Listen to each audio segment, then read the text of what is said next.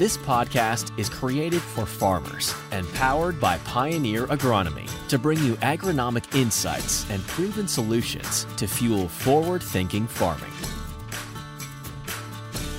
Hey there, and welcome to the Pioneer Agronomy Northeast podcast. We are on our 78th episode. This is the week of October 10th. I am Chris Skuse. With me, as always, is Emily Oligar. We are your hosts. Our topic today is 2023 Plenish soybean opportunities in the Northeast. Emily, who is our guest? Thanks, Chris. Today we are happy to have Jake Moore with us. He is the Sales Effectiveness Manager for the Northeast. Jake, you've been on here before, but would you mind sharing a little bit about your background with folks? Yeah, thanks for having me again. I've been on here a couple times. Jake Moore, as Emily said.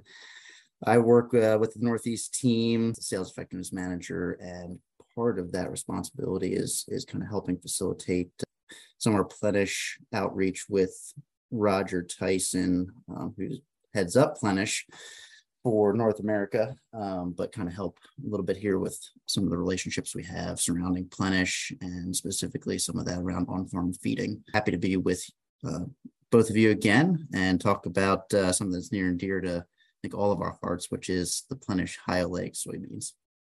Yeah, Jake, thanks for coming on to talk to us about this. I think this is a really exciting topic that is ever expanding across not only the Northeast here lately, but across the country.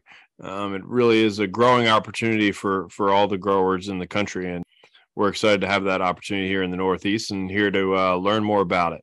So let's start off with, can you explain what Plenish beans are and how they are different from the other beans that we sell now? Sure. So I think everybody's familiar with commodity soybeans, which, we primarily grow in conjunction with corn acres, rotational purposes there. Have a lot of uses for commodity soybeans, but Plenish high oleic soybeans were something that was generated about 10 years ago in a response to the trans fat movement in the United States. So, if we think back to that time, we identified trans fats as being an issue in the American diet, and we were looking for opportunities to utilize healthier fats for cooking purposes. So the understanding of the high oleic content of whether it be canola or palm or sunflower or any of those types of oil that have that higher oleic content was identified as something that was trans fat free and was something that would be utilized as a healthier oil for food processing. So when we saw this was a need, we had identified that we could develop a trait for providing just that high oleic oil content within the soybeans themselves. So develop that trait for the food grade market. And in turn, it also has a lot of industrial uses. And unbeknownst to us at the time, ended up having a really nice fit into the dairy segment as universities started to utilize these soybeans in their modeling and then created some, different experiments around them. They found that there were some really good benefits when feeding these in conjunction with the high corn silage diets that we primarily feed in the Northeast. There's a lot of great benefits there as well. So that's kind of, high level why, we developed Plenish high oleic soybeans. They're often called incorrectly high oil beans, and that's not really the case. They have the same oil content as that of a commodity soybean. It's just the profile's different. So when we look at the oil content of a commodity soybean, we're looking at about 15% saturates, about 22% oleic, about 55% linoleic, and 8% linolenic. In comparison to that of Plenish, we actually offset that linoleic down to 7% and the linoleic down to 2.5%, and we have 75% oleic in there with just 12% saturates. So really what we're doing is not changing the content. We're not changing the overall amount of oil that's there. We're changing the percentage of oleic, and specifically in that 18-to-1 fatty acid chain. So just wanted to kind of clear that up. And, the question also comes up is, are there other high oleic soybeans out there? And the answer is yes, there are. There are other high oleic soybeans. There is a non-GMO out there. There's other companies that have developed their different oleic soybeans, but they are not Plenish soybeans. That is a trait that we developed that has this specific content of high oleic in that soybean. So that's a little bit about Plenish soybeans and why we brought them there. So they don't just have more oil, it's a different makeup of oils in it. That is something that we hear a lot out in the field. But you had touched briefly on it being on Plenish oil being used for mechanical reasons. Could you go into a little bit more depth on that as to like what kind of mechanical use it can be used for? Sure. So there's quite a few. I think the last time I heard it was quoted about 120 plus different uses of the oil for industrial uses. I think primarily asphalt is one. There's lubricants like greases and engine lubricants. And the reason that it's desirable there is because of the flashpoint of it, the oil has a much longer lifespan, so it doesn't break down as quickly as other oils. So there's some really nice aspects to it in the industrial side. That being said, we have so much demand for the food grade oil today in current markets. We're going to not have enough soybeans oil out there to provide all the demand that there is, not only for the food, but industrial and on-farm feeding through cows. So there's more demand than there is supply today, which is an exciting thing to think about when if I'm a grain producer. It means there's a lot of tailwinds for this market. Yeah, that's exciting stuff. So that leads right into the next thing, right? Farmers are excited to grow new things or different things, but they're also looking for the opportunity of asking the two questions, right? One is, how much more can I make off of a commodity? And that's going to vary. I'm sure that's what you're going to tell us. But two is, who around me takes it? Sure. So great questions, right? Comes down to dollars and cents and logistics, right? So yes, it does depend for both answers. I like to direct folks back to the pioneer.com/Plenish, which takes them to the Plenish site. On that website, they can key in their address and it shows them the different locations around them that handle Plenish. Some of these might be drop points for other larger buyers, which you think of for our areas being Purdue as the primary one. We also work with some mechanical extruders, so we have a few of those scattered throughout the Northeast, and we also have some feed mills that handle these as well. So their premiums are listed on the website for those end buyers. If you don't find them there, you can also talk to your local sales rep. And that's always a great option. They're familiar with the programs that we offer locally and can help get you in contact with the end purchasers as well. The exciting part, and while there is some variability, from end purchaser to end purchaser as to what premiums they're offering, some of these premiums have doubled year over year. So they're the highest premiums that we've seen to date in 10 years of this program, and extremely excited about this. The acres continue to grow with Plenish, which is fantastic and provides a really nice opportunity for growing a high premium product. And just a point to add on to that, the website that you mentioned, the pioneer.com/Plenish, that will have the processors, the options you might have in your area to take Plenish beans to, but it also, I think, is fairly new, or I just didn't know about it. It has a Plenish calculator there, so you can put your number of acres of Plenish beans you're planning to plant, what your average yield is across your farm, across those acres, and then it will allow you to choose the premium for whatever end processor that you would take them to. And it calculates out, your additional benefit to growing Plenish, which I think is pretty neat to see just right in front of you what you could have as additional income.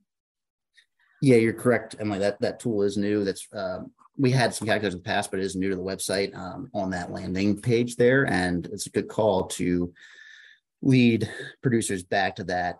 It shows some of that real profitability opportunity there for the farmers that are growing them. And just to follow up with what you were mentioning about, I guess number one's kind of finding a processor.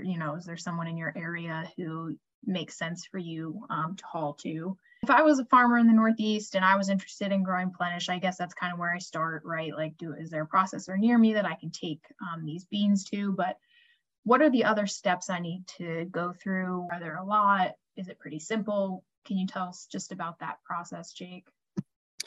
Sure. So, once you've done some exploratory fact finding there on the website or talking to your sales rep, the next step would obviously be creating an invoice for those soybeans. So you say, hey, I want to grow Plenish on my farm this year. You talk to your sales rep about the varieties that are going to fit for your farming operation.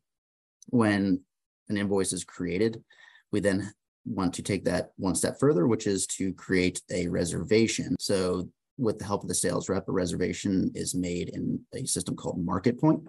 And this sends a signal to the end purchasers. Say Emily is a end user of Plenish and is purchasing Plenish soybeans from the farmers. I would say, hey, I want to take and sell my, Plenish soybeans to Emily. The reservation is created with Emily, and that sends that signal there for her to then send a contract over to me as the grower to create that contractual relationship there between us for the amount of acres that I'm saying I'm going to contract with that location. So that's how it works for end-use purchasers, whether that's a feed mill, a mechanical extruder, or a chemical extruder.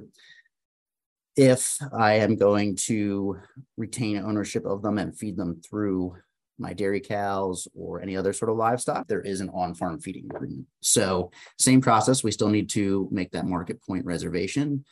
I guess I should maybe back up for a second on that. The reason we do that is because we need to have tracking where these soybeans go. So as good stewards of the products that we raise as farmers, we have to make sure that we don't contaminate the conventional commodity soybean grain channel as well. So this allows us to kind of track the flow of these soybeans because we do want to keep them separate. There's value to commodity soybeans, there's value to Plenish high oleic soybeans. We want to make sure that we know where these soybeans are and how they're flowing through the grain channel to make sure that they end up where we want them at the end of the day.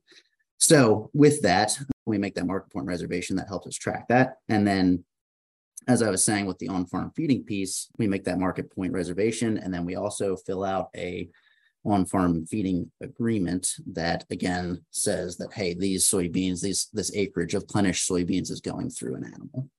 So that's kind of some of the steps there. Otherwise, you market them just as you would with commodity soybeans. You talk to the buyers there at the end-use sites and market them just the same way you would. Most sites have an opportunity for either a harvest delivery window or an on-farm buyer's call, which has those on the website as well for what those premiums are associated with. Yeah, just on a side note on that, I mean, it's really expanded the number of locations that growers would be able to take those Plenish beans to, especially in that Pennsylvania region. And I know last year it expanded to New York, and that will continue. And then Pennsylvania expanded their locations that you're able to take Plenish to. And then, of course, on the Delmarva has quite a few locations there too. So it's really expanding to a larger geography. So I know there's a lot of growers out there that are asking and curious on what Plenish is and what opportunity they may have there. So that's pretty exciting. So the next question that they'll typically ask when they're new to the program there is, what maturities of Plenish soybeans do we offer there? And do we have them in A series? Yes, so we have A series Plenish soybeans. We've continued to keep advancing with these genetics. These are our leading genetics for agronomics and yield, and we're bringing them into the Plenish program. We have been for several years, and we continue to keep breeding new varieties within Plenish. We are excited about getting Enlist by Plenish down the pipe. As it stands today, we continue to keep advancing genetics in that A series Plenish Roundup platform. Yeah, the maturities that we offer in Plenish are from a 1.9 to a 4.8 in variety. So it gives us a nice spread for the Northeast. To your point, Chris, I was just counting here, and we do, for easy access to the Northeast, have about 23 different drop points that I see here a day that kind of expand in Ohio, Virginia, Maryland, Delaware, Pennsylvania, and New York. So a lot of opportunities to take those two, and that continues to keep expanding as there's more and more interest with Plenish. Growers can feel confident that they have varieties that are going to fit their operation as well as locations to take them to. It's exciting too, because I mean, Jake, you're obviously here working on Plenish. It's kind of been one of your main projects that you've been doing, and just through conversation, it sounds like we have a lot of interested farmers and processors, and I think it's going to be something that's going to stick around and continue to grow here. So I think there's a lot of opportunities in the future with it. Yeah, I'm very bullish on the future of Plenish. I think this will be an acre that continues to expand in the Northeast at a very quick step.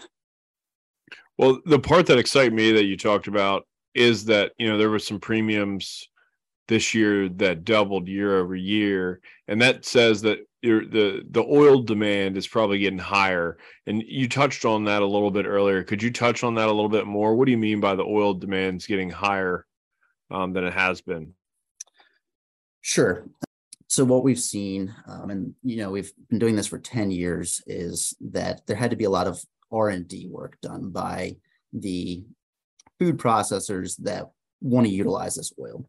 So what do I mean by that? Well, if I'm a snack food producer, I want to make sure that my snack foods taste the same on the East Coast as they do in California and as they do in the heartland of our country. So they have to do a lot of R&D, whether it comes to shelf stability, the taste of their product, et cetera. So once that R&D work was done and found that, hey, this is a really good product for shelf stability and consistency in taste, then that signal says, hey, we want to use more of this oil. The demand is growing as contracts for this oil have grown for the use of Plenish oil, not only in snack foods, but also in fryers and the lifespan that they have in the fryer space. This does another thing there, not only from a taste and stability standpoint, it also, as I was talking about earlier, that flash point lends itself well to a longer lifespan use in the deep fryers than a lot of fast food chains.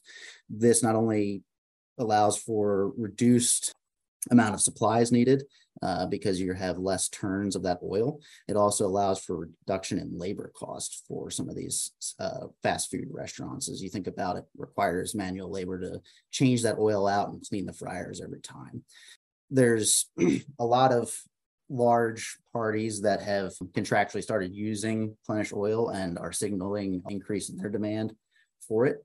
As we know, it's not just a turn the light switch on and we have more soybeans. It takes a harvest season to grow them. So the demand is now high, and that's why we continue to see these premiums grow as demand grows. So we have a lot of good tailwinds there on that food environment. Yeah, that's really exciting stuff. So, I mean, the demand's growing, the premiums are growing, the locations are increasing. So it really is becoming a great program. I think for the majority of the farmers in the Northeast, it's an opportunity for them to try this program out. You can make more money. You can help bring back the edible oil market to the United States after we lost it with, things like palm and canola and sunflower and things like that. So bringing this back to the edible oil industry, back to the soybean market really is a great thing, and you can make more money doing it. So that's pretty exciting stuff.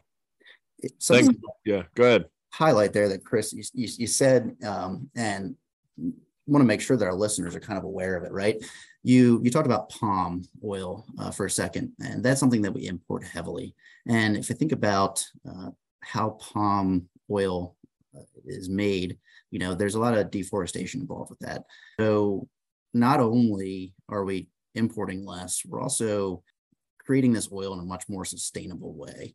So we have the opportunity to grow these soybeans year in and year out on farmland that we're already growing commodity soybeans on. There's a really nice aspect of that too, as we think about how we continue to steward the land that we have in the world and how we want to make sure that we can continue to steward this land for more and more generations of farmers. So that's a really nice piece. And I always like when we can grow something here on our own soil and have it be American made. I think that's a real win for this whole system all the way around. Right. Like Corteva Pioneer, right? Headquarters here in the United States. Soybeans, grown and developed here in the United States. Actually developed in our local area, developed in Delaware, but that's another story. So, but thank you, Jake. Really appreciate it. Taking the time to talk to us about Plenish. It's an exciting opportunity for everyone involved, especially our farmers. And we definitely want to make sure that our farmers are informed about it and ask their local Pioneer reps about the Plenish opportunity there in their local area. So next, we'll move on to a section of the podcast that we call the Weekly Watch Out. This is a section where we ask one of our guests or hosts what our growers should be looking for over the next 7 to 14 days. Emily, what do you think?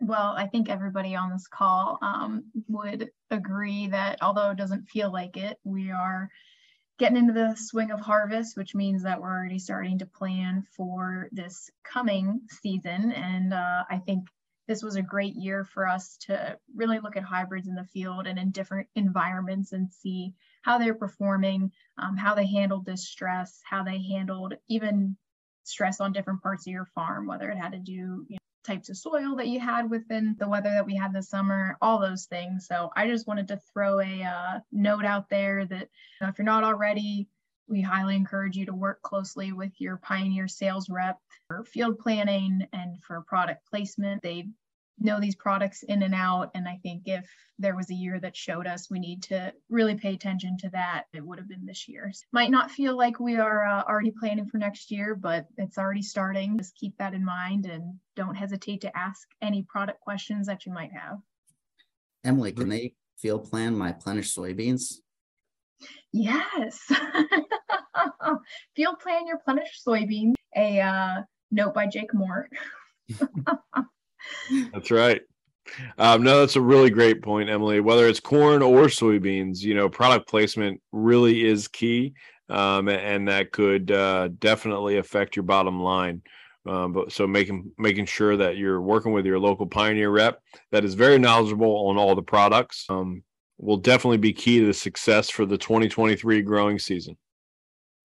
So thank you all for joining us today on the Pioneer Northeast Agronomy podcast. If you have any questions regarding Plenish soybeans, please contact your local Pioneer rep or your local elevator who works with the Plenish team. And to get more information on Plenish soybeans, you can go to pioneer.com, or like we mentioned before, you can go to pioneer.com/Plenish. And tune in next week when we discuss another timely agronomic topic.